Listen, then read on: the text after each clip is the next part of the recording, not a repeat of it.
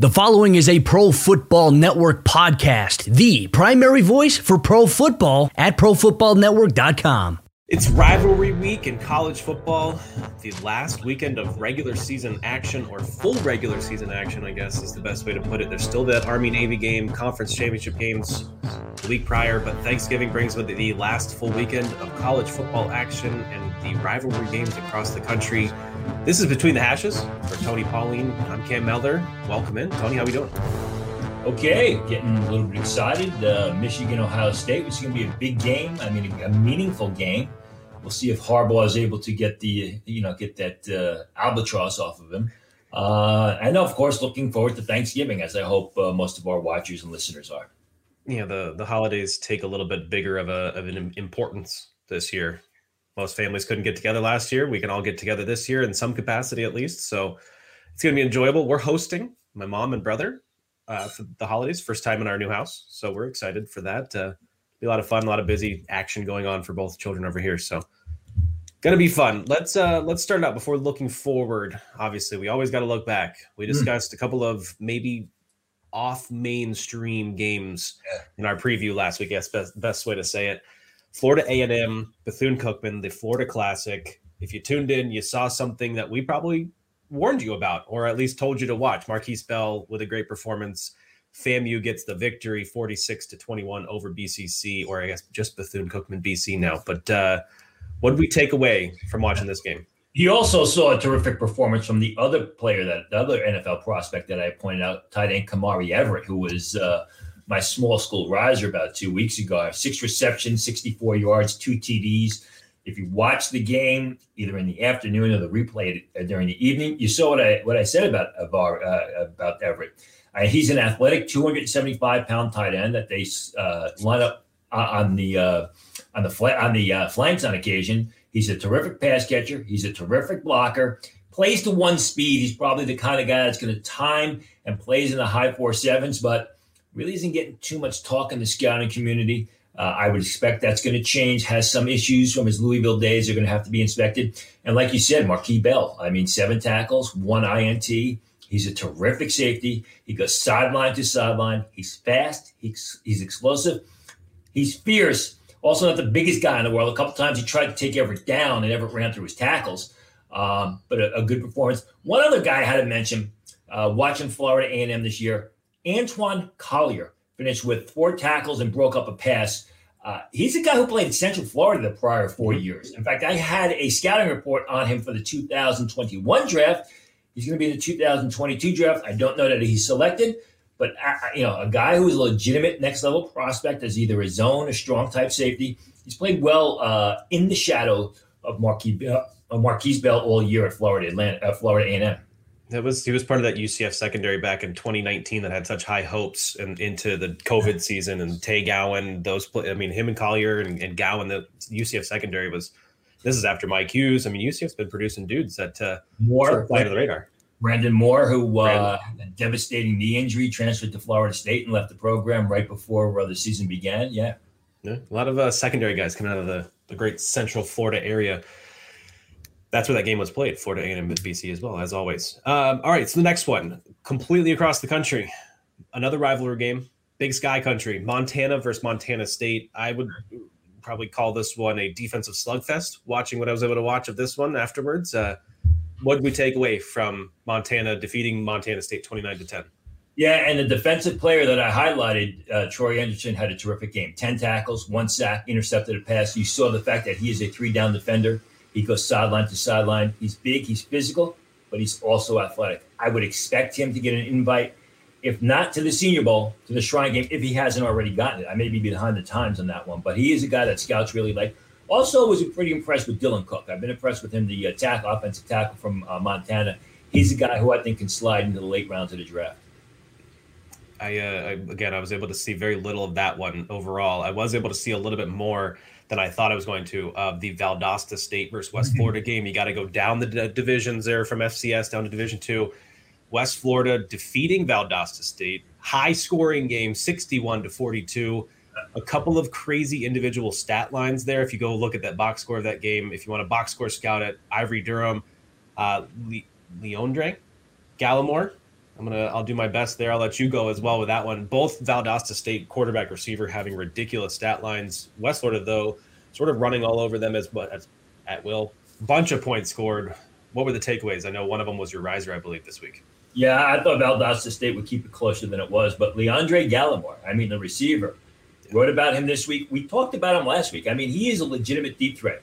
9 receptions, 198 yards, 3 touchdowns. He's a guy who times in the 4.3s and plays that fast, if not faster. And as I said, my risers and sliders released yesterday at Pro Football Network, he's not just a track guy on the football field. He's a good receiver, catches the ball with his hands, effortlessly makes the deep reception at full speed, looks the ball in. Size is an issue, and height especially. He only goes about 5'9". There's only a certain few things you can do with him. Line him up in the slot, line him back off the line of scrimmage, as I mentioned last week. But, Gallimore's a guy who was getting street free agent type grades coming into the season. I never understood it. You watch this guy play. He is a legitimate deep threat who's just going to have to learn an NFL game and take the step up in competition. But he's got all the tools to play on Sunday.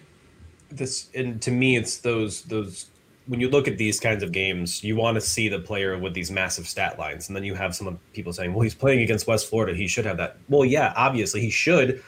And that's what you're looking for. But a player like this should dominate every game and every outing, essentially these big time matchups against West Florida too. So he's doing that. He's proving what he needs to prove. I hope we get to see him in some sort of an off-season game, an all-star game, a shrine, a senior NFLPA, wherever he goes, wherever he lands. Hopefully we see him not just, at Valdosta State in the playoffs here. So I liked it. I got the taste of watching some other football and then discussing football. I'm always watching football. There's 6 monitors in my office, and there's always football going on. So I'm happy to discuss these other games we got to discuss this past week. Well, let's flip gears.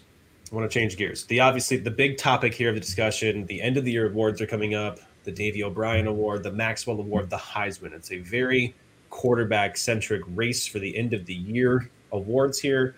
One of the guys' names, Kenny Pickett's going to be out there. Kenny Pickett also rising to fame for the quarterback 1 race for the 2022 NFL Draft. But we have some insight into perhaps not any quarterback specific, but the quarterback position overall from NFL executives, NFL war rooms. What are we hearing? What's the latest, I guess? Well, I'm going to correct you on that. I do have some specific on specific names. The overriding theme is this. It's not a good quarterback class. No quarterback right now. Let me just preface it by saying I talked to a bunch of people in the league who make decisions, general managers, heads of scouting departments, things like that. And we just, passed opinions back and forth. And I said, obviously, I didn't like the quarterback class. I didn't have a quarterback with a first-round grade. Everyone I talked to concurred. They said there's not a quarterback on their boards right now that has a first-round grade. They do think 2 to 3 quarterbacks could end up in the first round based on the law of averages and based on the fact that there's such a high need for the position. But as one guy said to me, he goes, you know what? He goes, Kenny Pickett could be the first quarterback drafted. Kenny Pickett could be a first-round quarterback, could be a first-round selection. But Kenny Pickett's got a 3rd-round grade on our board. He said, and that's what you're going to see throughout the position. They like Kenny Pickett. They like Matt Corral, although they're concerned about his transition into an NFL-style offense. Again, someone with a 2nd-round grade who they think could go first round. They like Carson Strong. Would not give me a round grade or round prediction on Carson Strong. I get the idea that there is concern. If not concern, there's interest, and they're going to inquire about that knee injury that we talked about here back in October, or the concern about the knee injury. I did speak with one NFL person who told me, he said, listen, when it comes to Carson Strong, there's 1 of 3 different scenarios. He goes, it could be a situation where he needs cadaver surgery, where they take a ligament from a cadaver, put it in his knee, and that's a year-long rehab. He said it could be a situation where it's bone on bone, which is going to reduce his NFL career. He goes, but it could also be a situation where there's nothing wrong. He said, he could be completely fine. Everybody is speculating and guessing at this point in time. And even with that, it differs from team to team. Each team doesn't have the same grade on the same player. You go back to Leighton Vander Esch. There were some teams that flagged Leighton Vander Esch with neck issues, but the Dallas Cowboys liked him. And when Leighton Vander Esch is healthy, he's a real good player. So that's the way it goes. You may have some teams that flag Carson Strong, which means they'll give him a round or 2 penalty because of the knee. if it's an issue. Some teams may take him off the board. Some teams may say he's perfectly fine. And if he's there when we select in round 1, we're going to take him. Jaden Daniels, I'm told, 3rd to 5th round because of the fact that, he just hasn't developed as a passer. I still hear that Jaden Daniels is at least leaning towards entering the draft. There's some concern there, as we spoke about before, whether or not Herm Edwards is going to keep his job. I question why. They said because of the recruiting violations. In talking with people, it seems to me the biggest loser is Sam Howell. I didn't talk to anybody who thinks that Sam Howell could be a first-round pick. They're giving him 3rd-round grades. They think that's where he's going to go. As far as Malik Willis is concerned, they like him. They like his upside, but they feel he's a ways away from being NFL ready. And the fact is he really hasn't had that great performance or great performances this year where he's carried his team on his shoulders. We talked about Mekhi Garner, the cornerback from Louisiana last week. Mekhi Garner and Louisiana Lafayette defense handled Malik Willis this past Saturday. Garner, I believe, had 3 pass breakups. Percy Butler also had a good game. And I think that's the concern about Malik Willis is that, yeah, he's a good athlete. He's got all the physical tools, but he's not shown the ability to carry that offense, the Liberty offense, on his shoulders, which is really what you want to see in that sort of mid-major type of school when you have a great prospect like that. Ben Roethlisberger, as he did as a redshirt sophomore going into Columbus, and almost literally by beating Ohio State by himself. They've not seen that type of performance from Malik Willis this year. Yeah, it's to me, going back and circling back on all these names, Carson Strong to me seems like the strongest lock to sort of land in the first round at this point. Obviously, the law of averages does say that there's 2 or 3 and somebody's going to fall in love with one. It doesn't matter if it's first round or not. But Strong, as long as you do your due diligence on his knee, he's the one with the least amount of questions or issues and could be the most ready to play right away.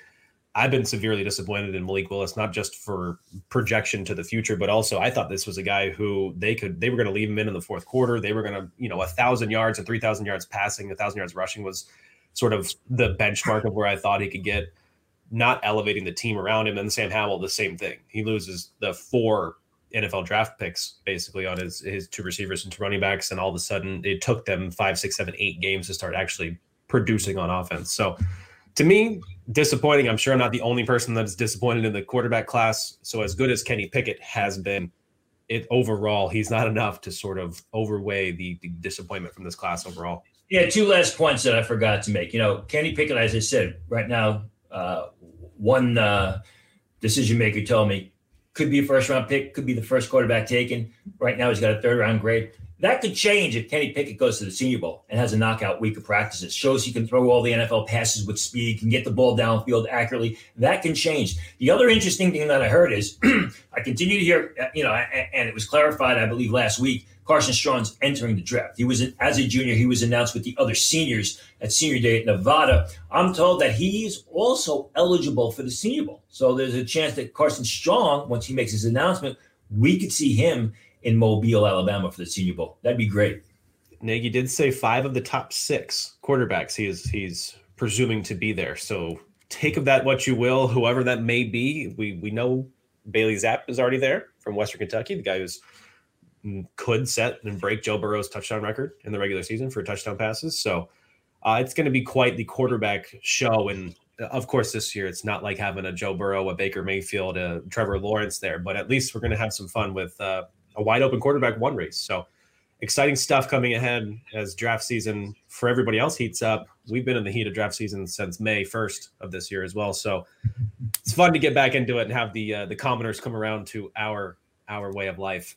So let's keep the NFL draft news mantra theme here going on. It's not only is it, so it's in college football, it's flight tracking season where you're watching where the universities are taking flights to go meet with head coaching openings. We just saw the University of Florida brass have their entire planes tracked to Louisiana Lafayette. Is it Billy Napier going down to Florida? Would that be a huge mistake for LSU to let Napier leave the state of Louisiana and go to their rival Florida? Yes, it would be. But flight tracking season, it's also declaration tracking season. So we are watching the early entrance to the NFL draft. So let's go through a couple of them. We have some news and then a couple of updates as well. But news first, we'll go to the farm. Stanford tackle Walter Rouse. Stanford underclassmen, especially Stanford offensive linemen who are underclassmen entering the draft. is basically par for the course. It's the rule rather than the exception to the rule. And I'm told Walter Rouse, their starting left tackle for the past couple of years, a player who I graded as a 6th-round choice coming into the season. I don't want to say he's leaning towards it, but he is definitely thinking about it. He's speaking with agents. So there's a good chance that Walter Rouse could enter the draft. I've not done a lot of film work on him this year, but off the 2020 film, I had him as a 6th-round pick. Yeah, they had Foster Sarrell, Walker Little, Walter Rouse. Tackle room of the past 2-3 years has been very good for college tackles, at least. David Shaw, he doesn't play him early, doesn't allow early enrollees, but then they certainly leave early. So it's your collegiate career is shortened if you're an offensive tackle going to Stanford. So let's go back Midwest now. Iowa, we thought we were trying to talk about him last week. We're going to talk about him this week, though. Dane Belton, the safety, defensive back from Iowa. Very, very good chance he enters the draft. Some people tell me they think he's gone, taking agent meetings, giving indications that he's going to leave after the season. He's my highest rated Iowa Hawkeye defender coming into the season. I had a 5th-round grade on him. He's your typical Iowa safety. Not the most athletic guy in the world, but explosive, physical, smart, great, good instincts, does a great job diagnosing plays. More of a strong safety, zone safety type who I think could help out on special teams. I like Dane Belton. If he enters the draft, I think his draft positioning is really going to come down to how fast he runs the 40. I don't know that he's going to be all that fast. But again, Dane Belton, Iowa, giving signals and giving the indication that he's going to enter the draft after the season. Probably not the only Iowa defender we'll talk about all the way up until April. Not the only Iowa player, maybe perhaps as well. Staying in the Big Ten. Disappointing season after, high-scoring, high-flying offensive output from Maryland in the beginning of the stages of the inferior schedule that they had.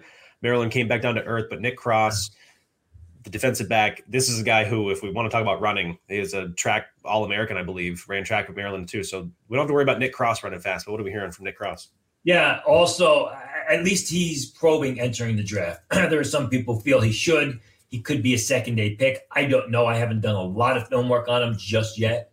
I think Nick Cross is kind of in the crosshairs, if you will. I mean, Maryland seems like a program that's going nowhere.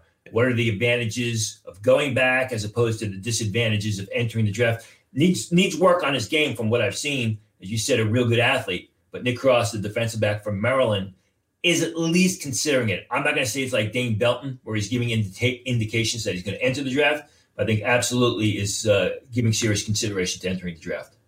Yeah, they've sort of fallen into obscurity there in the Big Ten. They looked like they were going to be able to put up some points. They came back down to earth against Dane Belton in Iowa when the other Tagovailoa threw multiple interceptions, and they've not been right ever since.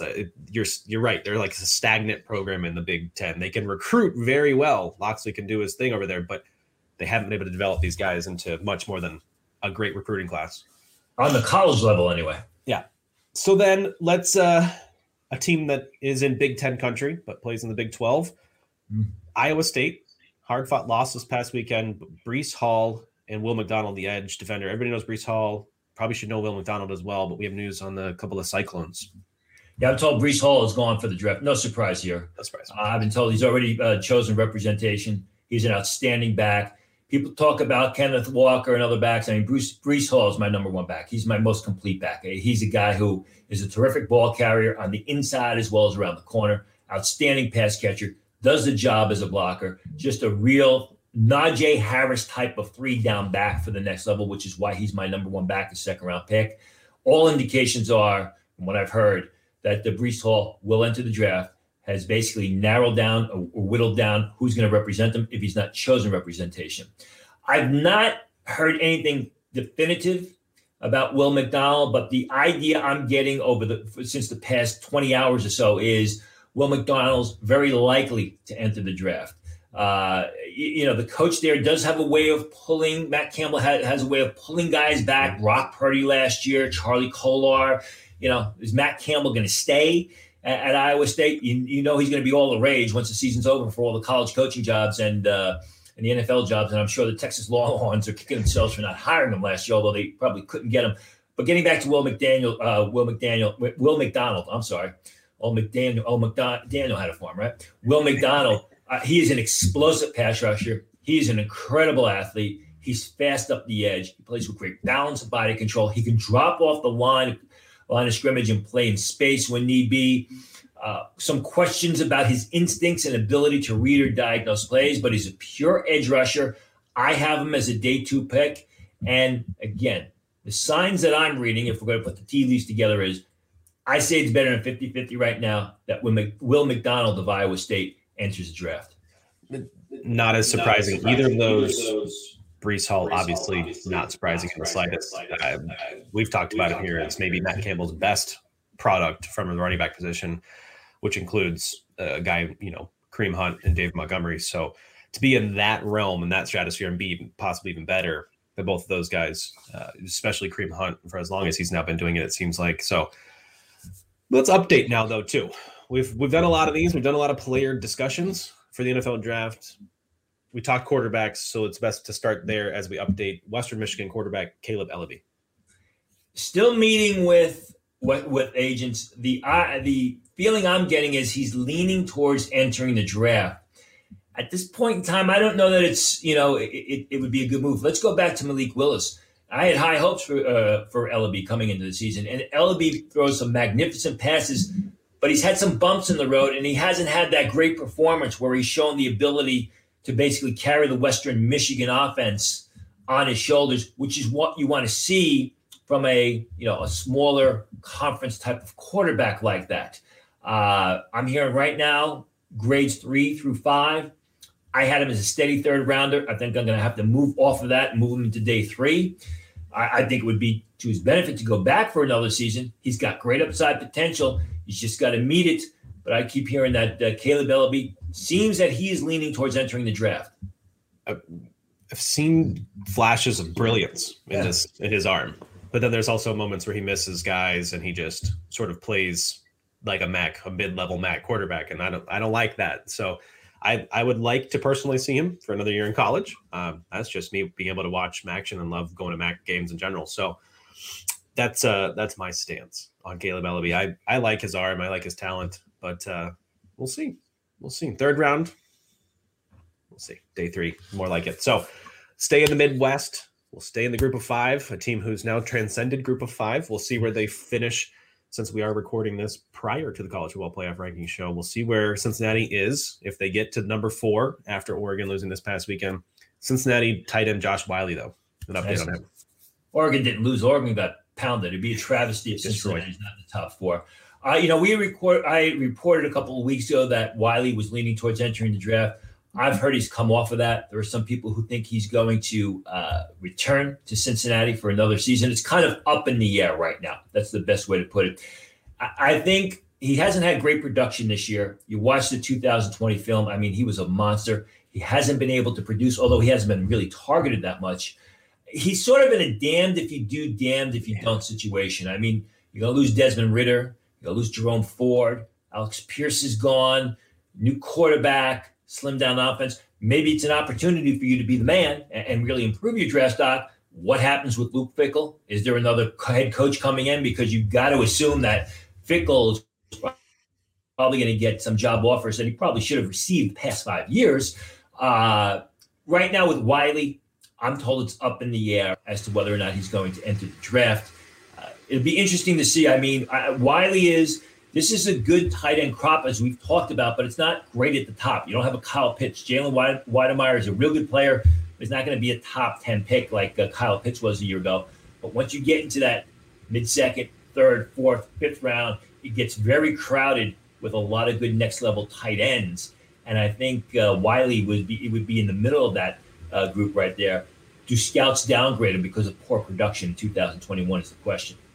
It's interesting to the damned if you do aspect of it because there's so much unknown. So maybe we won't know what Wiley does, or maybe he doesn't even know what he's going to want to do until after the year's over. And that's what it sounds like to me. Yeah. And it's honestly, I can't fault the kid at all. Honestly, I would prefer that for him, as his family, as him as well. So see what your head coach is going to do. See what the other quarterback after Ritter might be if you do stick around in Cincinnati too.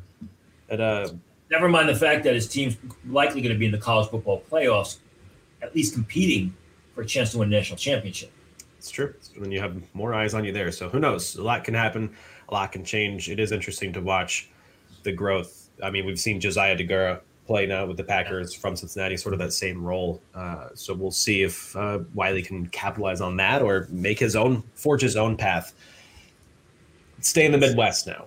Enough of the NFL draft. This is college football and NFL draft after all. So let's get to college football. I think some of these rivalry games need no introduction. We're going to actually discuss what in some of these more famous rivalry games on Pro Football Network. The draft team has taken a page out of the college football playbook, and we're discussing the FSU Florida rivalry, going back in time to look at the Apple Cup. One that needs no introduction, noon on Saturday, Ohio State, Michigan, the game, as it's called. Michigan having not won in over 3,600 days. That's 10 years worth of losses to the Buckeyes, the team up north, as you'd have to call them up here. All the M's around town are officially blocked off in downtown Michigan Avenue with a big block red X over it. It's a fun time to be in Columbus. It's a fun time to be around college football, but the game to me is, it's a game. They're both 10-1, obviously a little different ends of spectrum with recency bias hurting Michigan's ranking. But this game means something again. It does. It means a lot for the Big Ten, but also for college football in the NFL draft. It's funny because my daughter flew home from Ohio State yesterday because she's a student there. She's a freshman, and she was sending us pictures, and she thought it was hysterical. All the M's are X'd off with tape. Even the M's at the airport.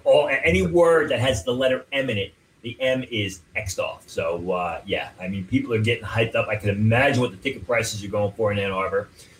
Like you said, this game means a lot. If Michigan wins, they move into the top four. If Ohio State wins, they move a little bit higher. But when you look at it from an NFL prospect point of view, there are so many great matchups. But you got to look on the line of scrimmage. We talked about Nicholas Petit-Frere, the left tackle, the athletic left tackle for Ohio State, who I'm told will enter the draft.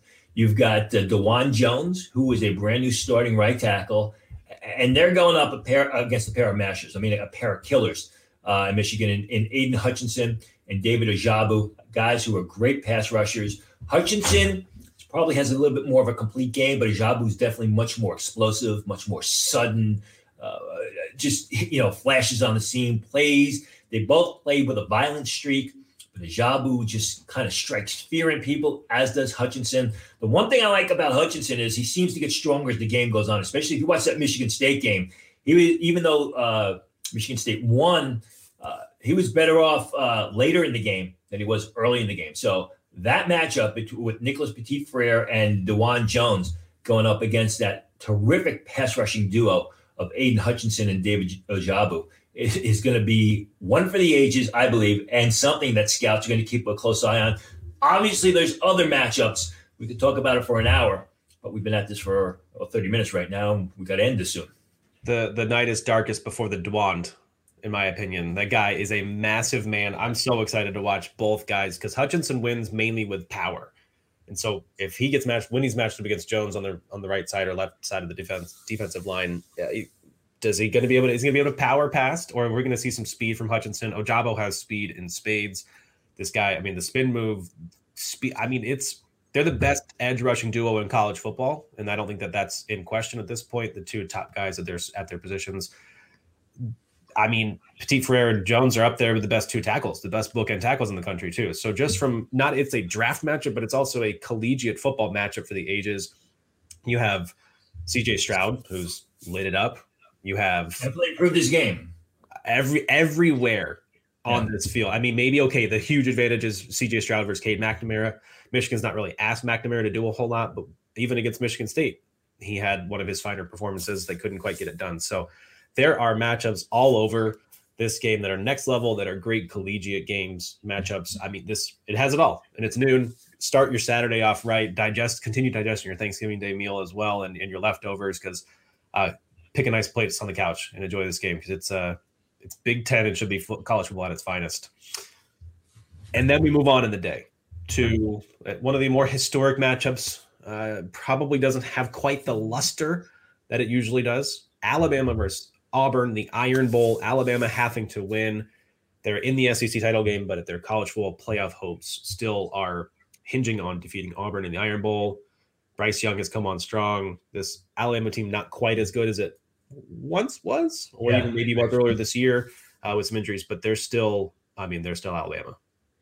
Yeah, but they're struggling to get to the finish line over. I mean, I had high hopes for this game, but like I said in my prospect matchup article Saturday, I thought that Arkansas would give Alabama, I thought that game was going to be a lot closer than what it turned out to be. Arkansas almost won that game.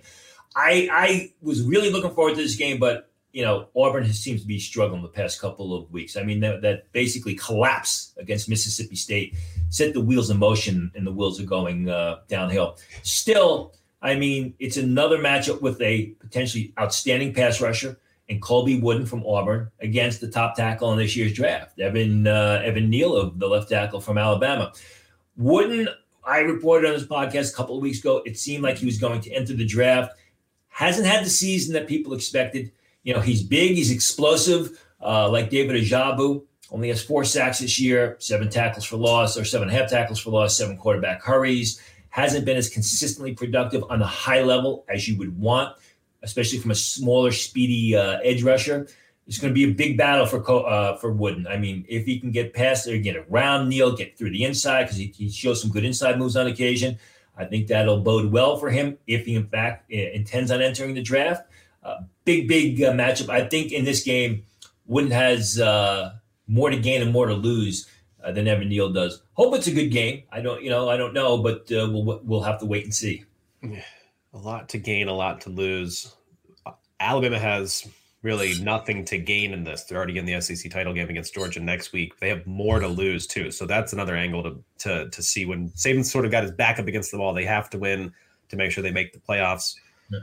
It's 2023's battle for quarterback one as well. We have different games, obviously. Not talking TJ Finley or Bo Nix. I'm saying CJ Stroud and Bryce Young. If you look at I looked at a couple of 2023 mock drafts, and those are the top 2 quarterbacks right now. So both of them putting on displays the past few weeks. They get their first taste as their starting quarterbacks in their biggest rivalry games as well. So see how they stack up against their arch rivals, their biggest nemesis, sort of an underlying thing for next year when you look at next year's growth. So that's it. It's rivalry week across college football. It's Thanksgiving week here. There's terrific matchups. There's games on Thursday, Friday, and Saturday. The Mountain West to be decided by Friday night as well, the title game. So there's some fun scenarios there. Fresno State with a chance if they win and get a San Diego State loss. Air Force needing to win. There's a couple of chances for ties. The Mountain West race is coming down to the wire. The finalists play though Thursday and Friday. So watch the Mountain West race. That's sort of an underrated race to the finish line of the title game. So that's that. It's Thanksgiving. Happy Thanksgiving to you and yours, Tony. And on behalf of us both, thanks for listening.